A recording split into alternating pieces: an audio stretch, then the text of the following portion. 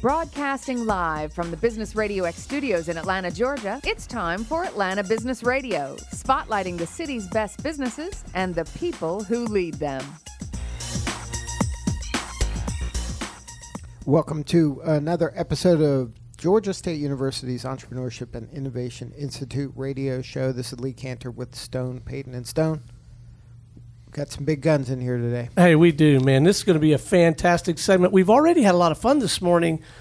There's some bright, passionate folks here, students, faculty alike. This segment is going to be no exception. Please join me in welcoming to the broadcast our three guests in this episode. First up, we're going to have a chance to visit the Dean with Robinson College of Business, Dr. Richard Phillips. We're going to speak with Janine McDonald and, of course, Lewis. And we decided before we went on the air, we're going to let Lewis handle the pronunciation of his last name as we bring him up. But let's bring Dr. Richard Phillips in on this thing, and let's learn a little bit about what these guys are up to, huh? Sounds good. All right, first up, we got Dr. Richard Phillips, the Dean of the J. Mack Robinson College of Business. Welcome. Thanks, Lee. Good to be here. Well, why don't you tell us a little bit about what makes the Robinson College of Business different? Yeah, so we're one of the 10 largest business schools, accredited business schools in the United States today by faculty size. And so one thing that makes us unique is just the size of the school that we are. Another thing that makes us unique is the strategic plan that we're implementing right now, which was designed to bring a real innovation and entrepreneurial mindset into the business school and try to make sure that it impacts across the entire platform of the business school. Now, why is it important to kind of get some entrepreneur DNA involved in this?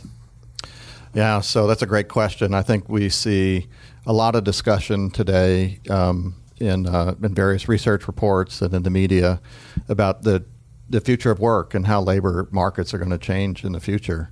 And in our judgment, creativity is going to get a wage premium in the labor markets and be something that employers are going to be looking for in their employees, and something that people are going to want to do themselves. More startup businesses, more entrepreneurial efforts coming, because mechanical work and labor has already been automated through a lot of robots on assembly lines, and it's just going to continue. But now service work is being automated through artificial intelligence and machine learning and other techniques that are being adopted into business today. And so the thing that's going to ultimately continue to be valued in the labor market is creativity and entrepreneurship, and that's an underlying theme of what it is we're building here. Now, do you see kind of the landscape of a career? You know, when you were in school, there was a path maybe, and you would join a company and stay there for a period of time, and now it's more transient and project-based rather than I'm going to be get a gold watch in 20 years from an organization. Yeah, so we see that in our students. They take jobs, but have those jobs for 2 or 3 years, and in many cases, they may stay with the same employer, but it'll definitely be a different job. It's much more team-based work. The team will come together, work on a project, bring it to fruition. That team will break up and then move on, and it'll be formed on a next team. So even if a person is working for the same company or same corporation, it'll be much more task-oriented and project-oriented, and than it has been previously. In many cases, it's just as easy to get off a project team on a company and then move companies as well. But that mindset is a little different, right? Because a lot of people are security conscious, and they have this fear of change and this level of chaos, where this is kind of built into the world these days. There's things being disrupted, like what it wasn't even 10 years ago. There was no Facebook, and now there's Facebook and Uber and all these other kind of technologies that you couldn't even have planned for, even if you were the smartest person with the best planning skills. Yeah, so there's clearly a lot of consternation amongst individual employees, and what does it mean? What does lifelong learning really mean? Right. And how do I continue to reskill so that I can be relevant in that labor market? One of the things that we're trying to do at the college, or we are doing at the college, to help students get used to that is putting them on project-based learning here. And in some cases, we're putting them on there before they know everything they need to know in order to solve the problem. Because that's real life. That's real life. And there's other people on that team who they're seniors when this person is a sophomore. And the seniors does know all the technical capabilities that are needed to solve this project, but they can end up being the team lead on a class project like that and educate people, juniors or sophomores who might be on that project, because that's like real life. You know, you're going to the project teams that you get on in the company, some people are going to have 10 years of work experience and some are going to have 2. Right. So we're trying to create and mimic what that looks like in the real world inside of the business education that we're providing.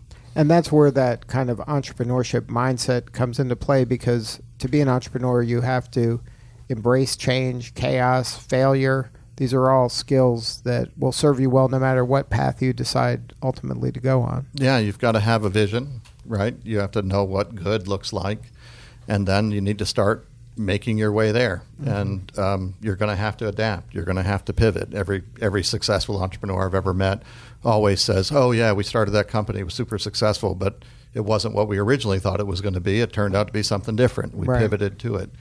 So I think that ability to be agile and move and observe what's happening and where the trends are going to take you is a really critical skill. So now talk about the student body. Are you finding that the student is embracing that, or are they afraid of that? Like, how do you kind of... Oh, sure. No, that's a great question. Just take the Entrepreneurship and Innovation Institute. It has not yet celebrated its 3rd anniversary. It's coming up in May of later this spring.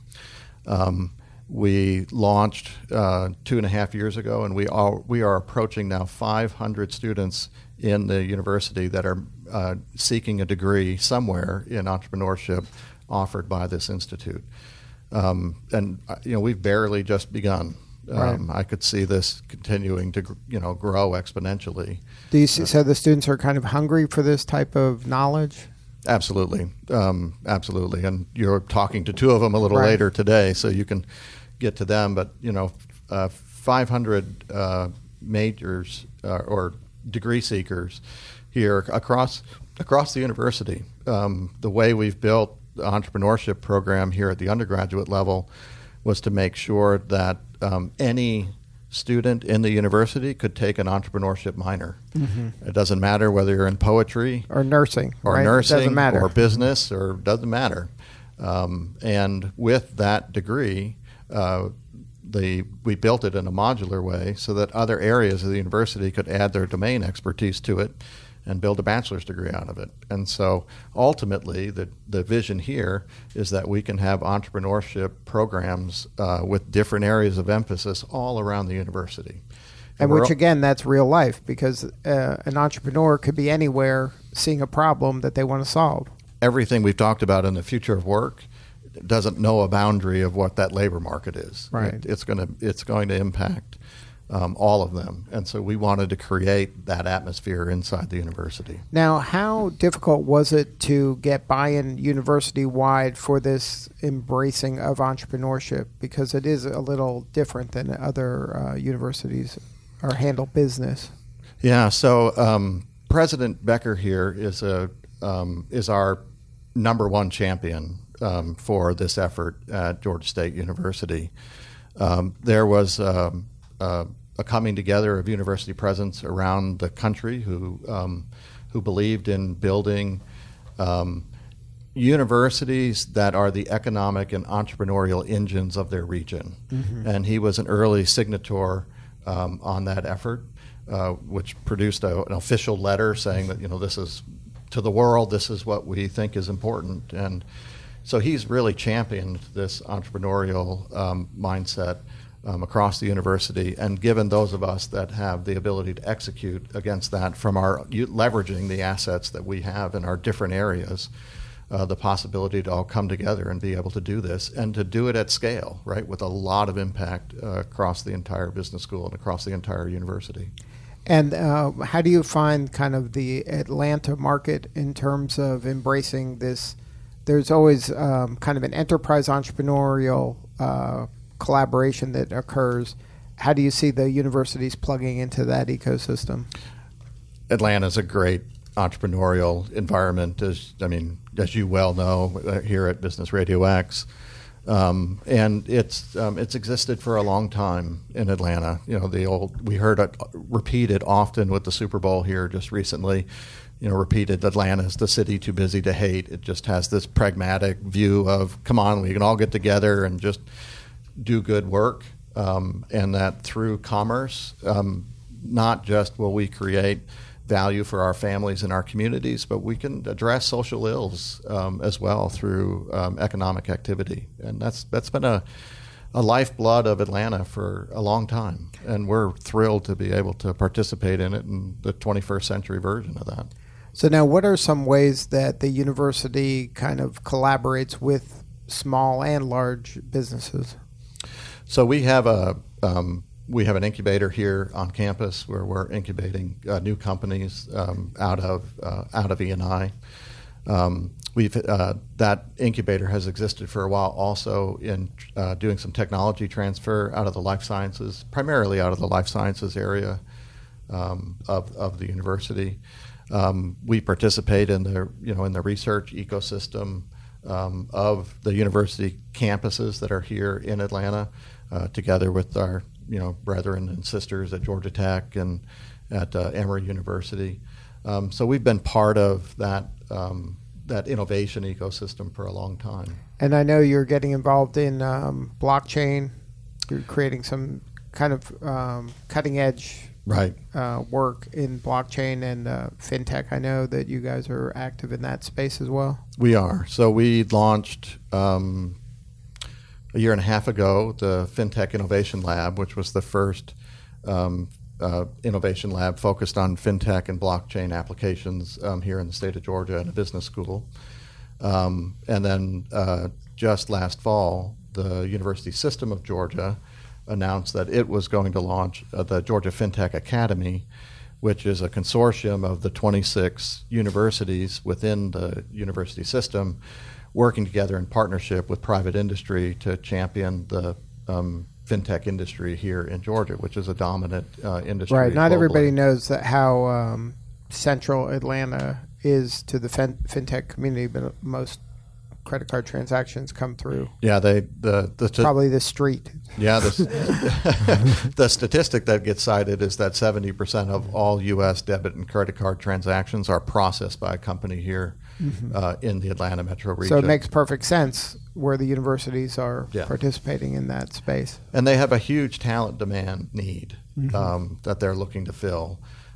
In the research that was done, 5,000 employees were needed over the next 3 years in order to meet their growth needs just on talent alone. And there's no one, the solution was that no one university is going to be able to provide those companies that kind of talent. And so could we bring together all of the universities in the system and to bear against that challenge? And at the same time, students that are participating let's say in a university outside the metro region, where we're going to build, because the companies are here, we have relationships, incentives to build partnerships with these companies. How can we make that capability relevant to a student who's studying, let's say, in Southwest Georgia, where agribusiness is what drives the economy in the local region? But to give a student there who's interested in fintech, how do I gain access to that while I'm here on my local campus? Right.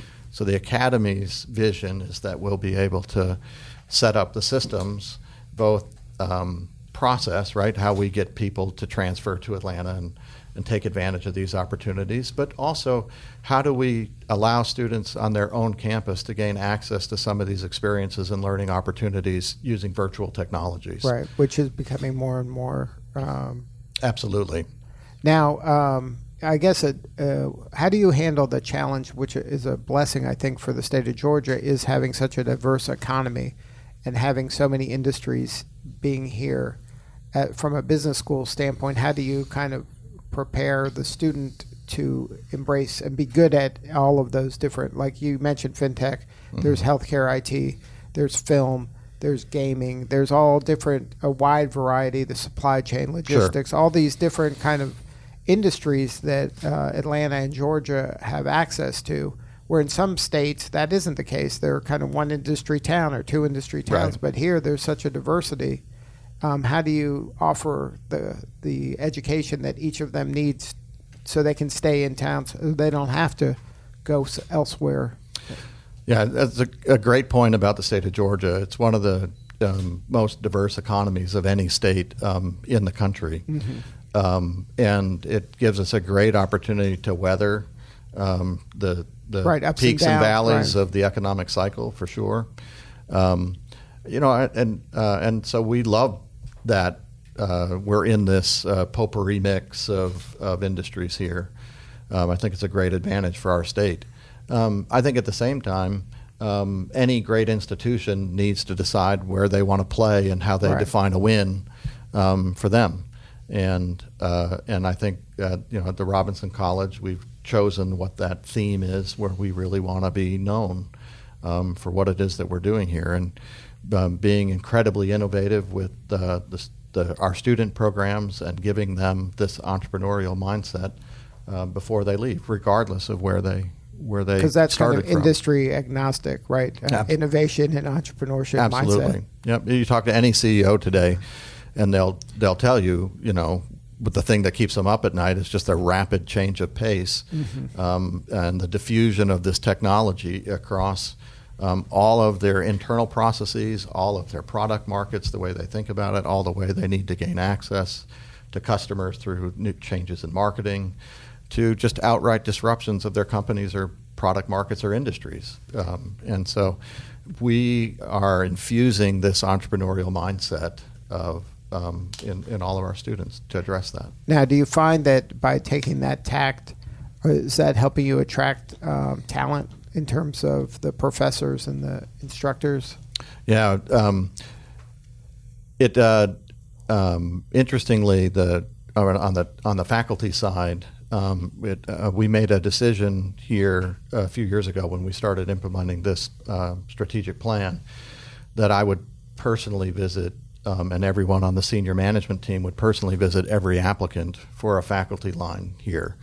Historically, it was only the case that the dean would get involved in faculty hiring if it was only a senior person. And I meet every junior faculty candidate here, senior faculty candidate here, everyone, because we want to get them excited about coming here if you have this desire to be part of this entrepreneurial environment that we're building. And quite frankly, if you don't, It's not we're gonna be a not good exactly fit. sure if it's going to, you might be better off somewhere else. Right. Because culture is important in the entrepreneurship world, so it's probably more important from your side, right? You got to get everybody to buy in philosophically, or else there's Exactly. going to be problems. What's the old saying? Culture eats strategy for lunch every day. That's right. Absolutely. So you got to get that right. Yeah, And we have it's to one get of that those right. things, if you're not trying to create a culture, you're going to create a culture anyway. So you might as well manage it as best you can. Exactly. On the student side, the university is growing. The downtown campus was a little over 34,000 students this year at the university level. And we were up, I think, 16%. Don't quote me on that. I'll have to check my statistics. And in the College of Business, from 16% of new students that enrolled here this year, both freshmen as well as transition students and transfer students at sophomore and senior and other grades. In the Robinson College, we were up 23% this fall. I can in quote you on new that. I bet students. you know that number. Yes, we do. You can quote me on that one. Exactly. And at the graduate level, we're also seeing a rise in our MBA enrollments, and and because we're such a large business school, we offer one of the largest portfolio specialized master's programs in the country of any business school. And so we've seen really solid enrollment growth in that area as well. So it's an exciting time to be here at Robinson. Now, you have been recognized for innovation, right? We have been recognized for innovation. We're very proud of the Women Lead program that we started a couple of years ago. It's one of the few women leadership programs that's offered on a university-wide basis and offered to and targeted to undergraduate students. And we were inspired for that program by a book that Sheryl Sandberg, the COO of Facebook, wrote a couple years ago, Lean In. Lean In. And one of the messages that she has in that book is that where you end up in life, in your career, or personally for that matter, is path dependent. The decisions you make today affect kind of the direction and trajectory. So dominoes, right? Exactly. And we felt like many leadership programs are offered in graduate school after somebody has already made a bunch of decisions in their career or their life about how they even got to graduate school. And so we really wanted to pull it back into the undergraduate program, meet students in their sophomore and junior years, and equip them with this mindset that where your outcomes are a function of the decisions you make, and because you've made some decisions, it's hard to rotate them back and go a different direction later on. And so you need to build that intentionality into your decision-making process. And a lot of sophomore and junior students, they're not always thinking that way. Right. And so this was a great opportunity to get there and talk with young women about making those kinds of decisions, having the confidence to make those kinds of decisions, and then, as we said earlier, evaluate, did we make the right decision? Yes, no, what do we want to do next? And it's been a wonderful program. And last year, our accrediting body, the Association of Collegiate Schools of Business, awarded that an Innovation That Inspires award, which is a global award available to any accredited business school around the world, of which there's thousands. And then Georgia State as a university has been also kind of given credit for their innovative way that they're keeping students in the school and graduating. Absolutely. Georgia State in September of 2018, in the latest ranking for U.S. News and World Report, was ranked number 2 as second most innovative university in the country. Number 1 was Arizona State. We were number 2, and I believe MIT was number 3 on that list. And it's not that we just jumped there from out of nowhere last year. The previous year we were number 4, and if I recall correctly, we were number 4 on that list for 2 years in a row, and the year before that we were number 5. So we've had a recognition by our peers across higher education that this is a very innovative university in the way that we approach both student success and in the way that we approach building the research infrastructure of this university at the same time. And I don't know if everybody realizes how large Georgia State University is.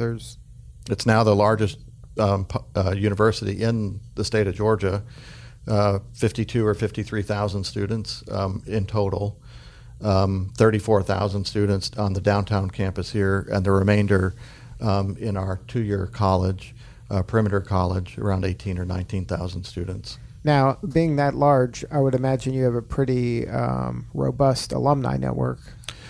The alumni network for the university is approaching almost 200,000 alums, and in the Robinson College of Business, we are approaching 80,000 alums, 45,000 of whom work and live in Atlanta region and the state of Georgia. But at the same time, that's 35,000 alums that are around the world and around the country. And so we have thousands of alums, for example, that work in the New York, New Jersey Metroplex. We have thousands of alums who are out in California working in Silicon Valley and Los Angeles and elsewhere. The reach of this business school and the alumni base is really very, very impressive. And not a lot of people are aware of it, but the business school, as I mentioned earlier, is among the 10 largest accredited business schools in the country. We have been one of the largest accredited business schools in the country for decades. Right. And so, it wasn't just this year. No. So for just 40, 50 years, we've been producing thousands and thousands of MBAs, and in this great city that's been growing like crazy over that time period. And people following their career wherever it took them. Well, if it left them here in Atlanta to become a member of the C-suite, great. And if it took them to be a member of the C-suite in New York or San Francisco or Chicago, that's great as well. So now, how do you recommend students leverage the Alumni Network? Well, they certainly need to get involved with our Career Advancement Center, which is one of our main conduits into the Alumni Network here. We maintain a lot of relationships and leverage those relationships for the benefit of our current students. And coincidentally, just today, we have our Spring Career Expo, which is being held in one of the downtown hotels here in a ballroom. We have over 100 companies and 1,200 students that are participating in that Career Expo just today. Now, with you today are a couple entrepreneurs that have gone through Robinson? Absolutely, a couple of our recent products. So do you want to introduce them, or shall I? I'll let you introduce them. All right. First up, let's talk with Janine McDonald. Hello. Thank you for having me on the show today. All right, Janine, tell us about your venture. What are you up to? All right. So I'm Janine. I'm also known as Susie Soma, and I am the founder of Susie Soma Chokers. So I create chokers and chains, and they are made to inspire women to live more limitlessly. So each choker or chain has its own affirmation with it. Now, how did GSU help you with this? GSU has really been awesome. I actually participated in the entrepreneurship organization pitch contest this past semester, and I actually placed second place. So that was awesome. Jackie has been great. She's connected me with this and other opportunities, and I've also been able to meet other entrepreneurs as well. So now, did you always want to be an entrepreneur? Yeah. The first thing I sold, I was in kindergarten, and it was a dress that I stitched up by hand. And I came home, and my mom was wondering, she was like, where did you get this money from? And I was like, I sold something. So yes, my whole life. So now, what's your degree in? I am a social entrepreneurship major. So now, how'd you find out about that program? Because that's relatively new. I think I was already interested in social entrepreneurship. So when I looked into the entrepreneurship department, I saw that they had social entrepreneurship as a major, and it fit perfectly with what I've always been drawn to. Now, what do you like about social entrepreneurship? I really like helping people. I'm a very innovative type of person, and I like creating things. So I think just being able to create solutions is something that draws me in. Now, when you started this business, did you go through kind of any type of startup methodology? Like, did you do discovery and try to find clients? How did that come about? Or you just went for it? I would say I did a lot of research, but I think at a certain point I just went for it. And then I got into the social entrepreneurship major maybe about a year after I started my business, and then I kind of did more research then. Now, is your venture a social enterprise? Is there some giving back to the community as part of it? I would say really it's more so entwined with just my whole mission for each choker. So every affirmation that I make, it's something that really relates to the community of women around me, and it's something that will empower them when they're saying their affirmations. So I would say that's the main social aspect of the chokers. So now for students that are listening, what kind of advice would you give them? I would say, honestly, if you're interested in something, go ahead and start. And then, of course, do your research and see what will, really fit what the market wants and what you have that are skills of yours. And then go ahead and start and then stay consistent. And that's how you'll naturally pivot, like we were talking about earlier. And you'll kind of see more so what is your core mission. And as you keep going, you'll get more momentum as well. Did you have to pivot? Funny enough, it's actually been a year, probably like sometime within this last week, since I started actually including the affirmations. At first, I was just making chokers and chains, and I knew when I was making the pieces that I wanted them to empower women. And then I realized that every time I came up with a collection, there was always a concept. And I said, you know what? Instead of it just being a concept, it should really be an affirmation, because it's something that I want women to tell themselves when they're wearing it, so that way they can just feel, just the benefits of thinking more positively. What's an example of one of the affirmations? Good question. So actually what I'm wearing right now, this is the dragon choker, And the affirmation is, the clarity of my desires match the strength of my boundaries. And this is all about, it's the beginning of the year, just being able to really have strong boundaries for your life so you can live how you want to, because you can dream all day, but at the end of the day, you have to have that structure in place to really make it happen. You got to take action at some point. Yes, It's got to get out of your head. Exactly. Get out of your head. So now, what's next for you guys? So what's next? I have a Valentine's Day collection out now. And then after that, of course, this year, I'm really excited about the collections that are to come. Then I also will be introducing ambassadors because I want to spread the word. So that will be launching this year, be having more ambassadors. And then also just being in more locations. And then if somebody wanted to learn more, is there a website? Yes, if you want to learn more about Suzy Soma, you can head over to SuzySoma.com. That's SuzyIsoma.com. I'm also really active on Instagram and Twitter at Suzy Soma Chokers. And you can learn more, and you can even purchase your chokers there. Good stuff. Well, thank you so much for sharing your story today. Thank you. All right. Next up, we got Louise Ferrer, which I said wrong both times, right? Or am I in the neighborhood? Look, I'm from Miami, so I might be in the neighborhood. No, that's what everybody Louise. says. I think that's my name by now. All right, so we've changed your name. Tell us about your business. What are you doing to serve folks? So what I created about a year ago was Bitcraft. That's a software agency.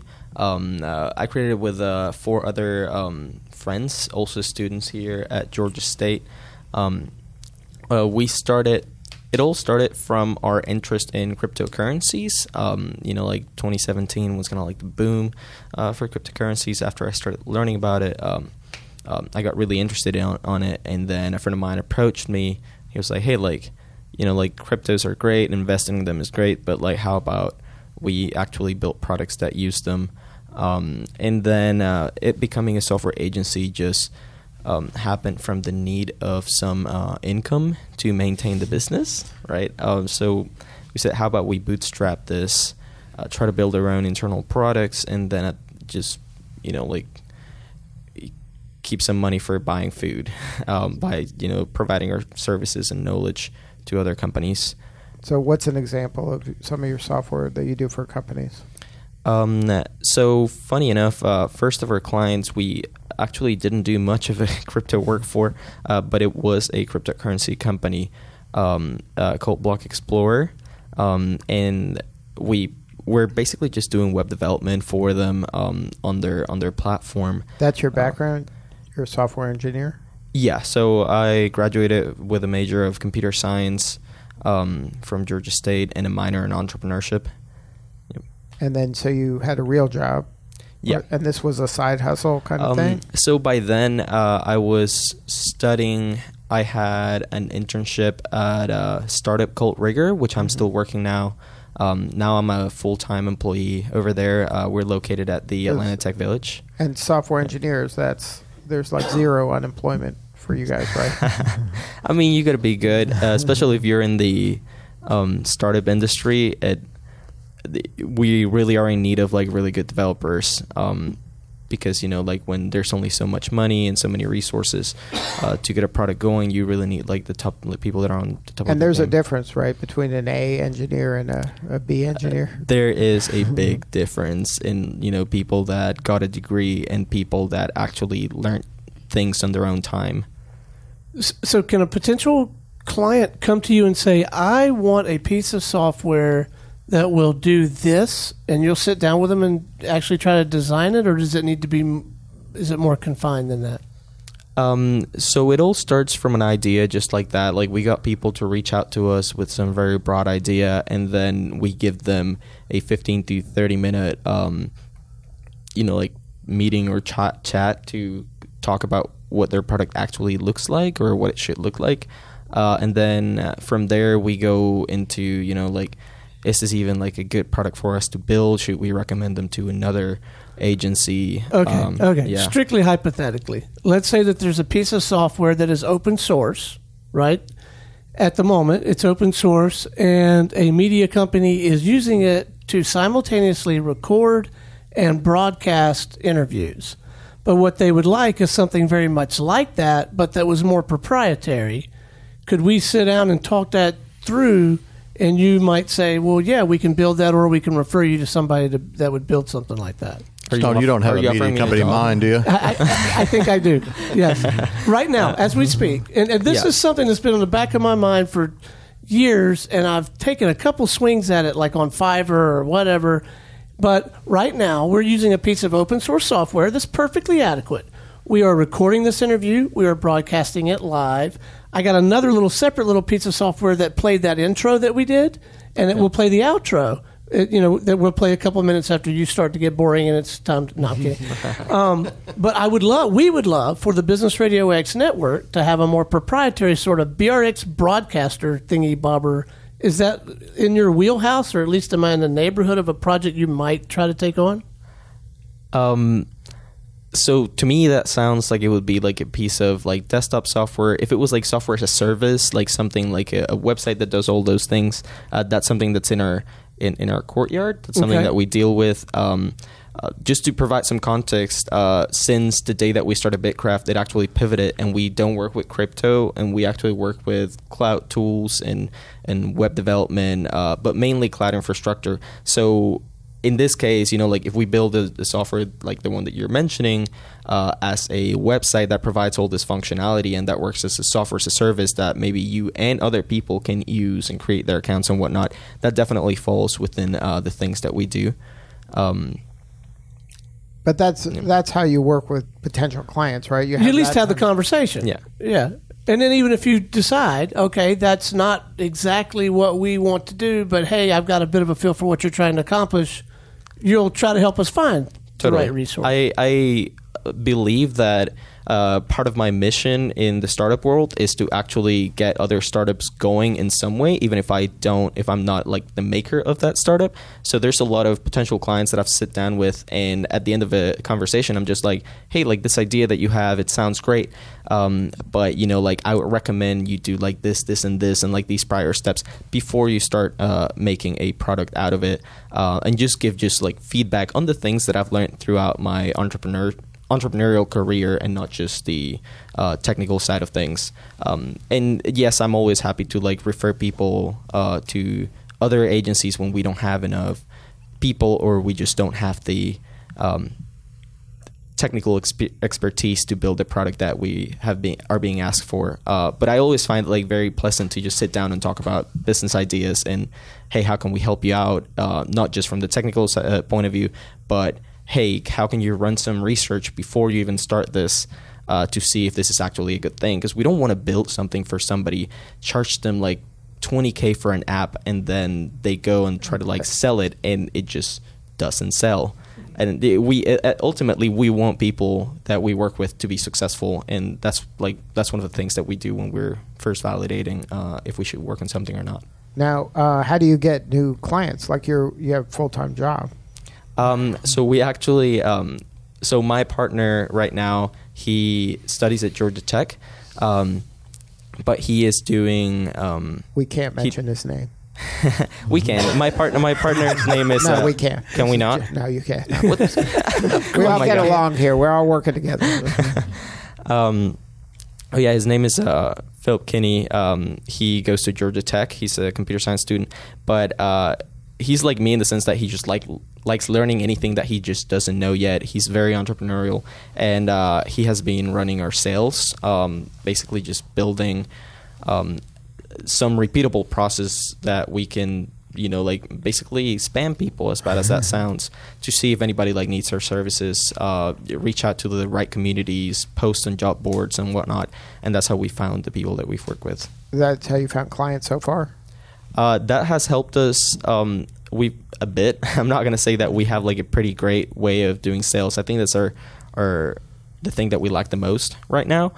We found one client through posting on job boards, but honestly, one of our clients we found through a contact, and then another client we found through posting blog posts. So creating content is a very strong source for people to just like, they read your content and they just, if your content is sound, then they trust you from just reading that, and then they reach out if they need help with those specific things. Now, what's the pain they're having where you guys are the solution? Really depends on the person, but as a software agency, a lot of time the people that we work with usually already have validated that their idea is going to sell, right? And then they come to us for the technical needs, right? A lot of times they're not developers themselves, or maybe they have developers, but they don't have enough of them. And like I said, even though there's a lot of people graduating with computer science degrees, not everyone is a good developer. So a lot of times, people have like 4 developers in the team. They need 2 more. They come to us and they're like, hey, you guys can like help us out with this. So sometimes we work like just building the product from scratch, and sometimes we just lend developers to other teams to help them out. And then the perfect projects, though, are software as a service projects? Say that again? The perfect project for you guys to work on are software as a service projects? Yeah, basically, because we don't handle stuff like creating programs that are going to be running on Windows or Mac, like just native programs for operating systems.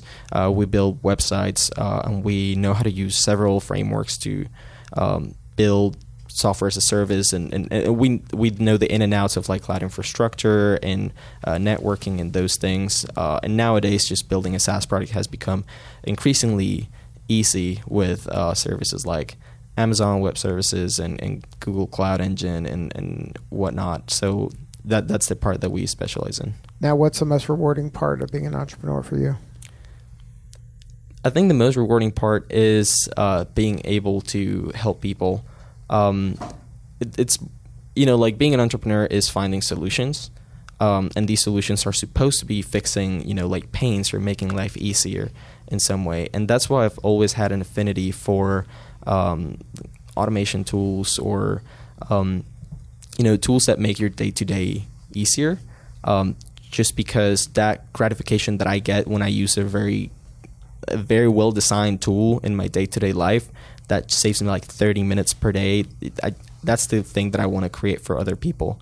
But yeah, like that's more of a talk of like when we're designing a product that's going to be helping with those things, and when we're just like designing something for a client, when it doesn't really matter too much like the direction that we want the product to go in. We just like do as said. Now, how does Georgia State help you kind of achieve your goals?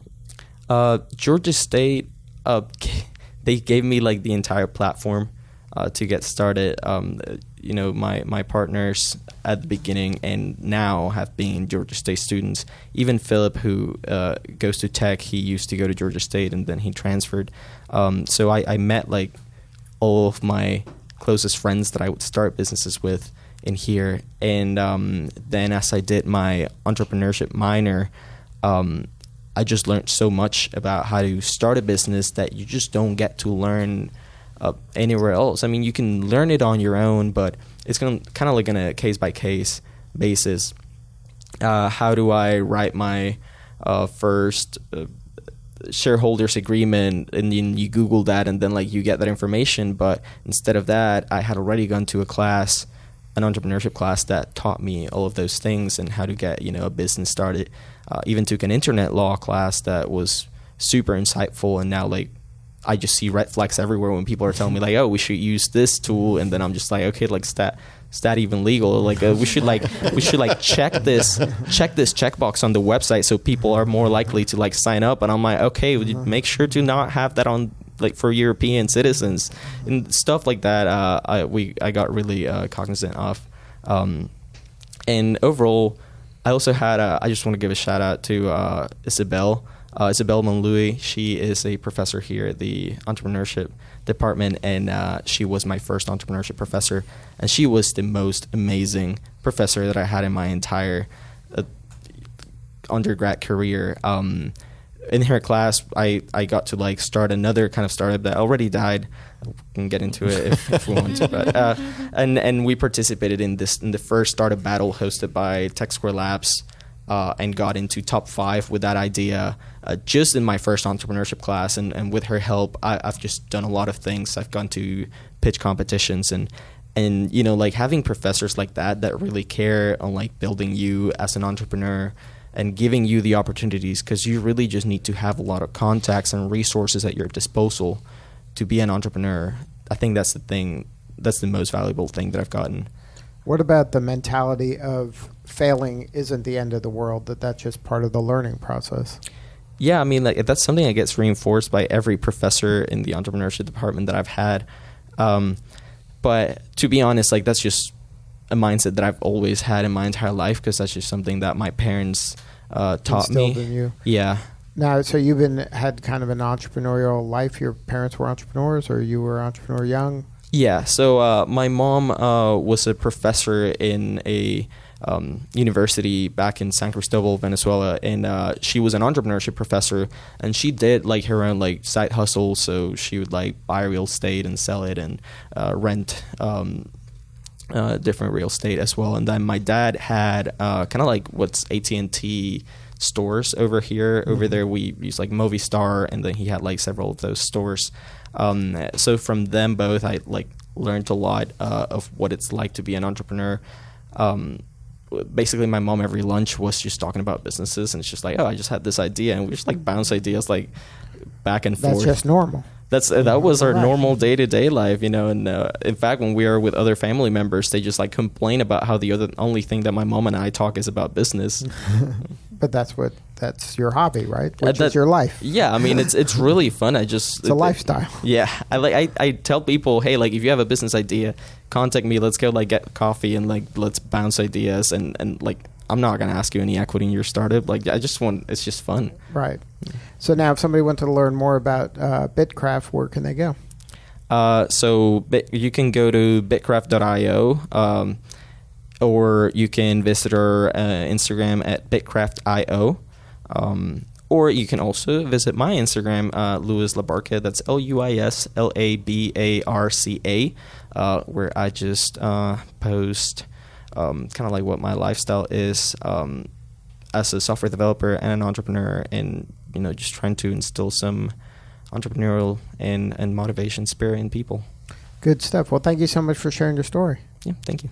All right, Dean, you must be proud, right? This is why you get up in the morning. This is why I get up in the morning. 2 great students, absolutely. And they're trying to make a difference, and they're trying to do it their way, and it's a lot of it they learn from the folks here at GSU. I think it goes to part of the inclusive culture that we have here at Georgia State. You heard Janine talk about, you know, her social wanting to give back is through the affirmations, and a great motivator for hopefully many young women around. And Luis is happy to give advice and doesn't want an equity stake in businesses. Right. So. Now, if somebody wants to learn more about the program, what's the coordinates for the GSU Business School? So for the Robinson College of Business, it's just robinson.gsu.edu. And if you want to learn more about what's happening in entrepreneurship and innovation at Georgia State, it's eni.gsu.edu. Good stuff. Well, thank you for putting this episode together. We had a great time this morning, and look forward to hearing about all the listeners and what their feedback is. And thanks very much for coming in. All right. This is Lee Cantor for Stone Payton. We will see you all next time on Georgia State University's Entrepreneurship and Innovation Institute radio show.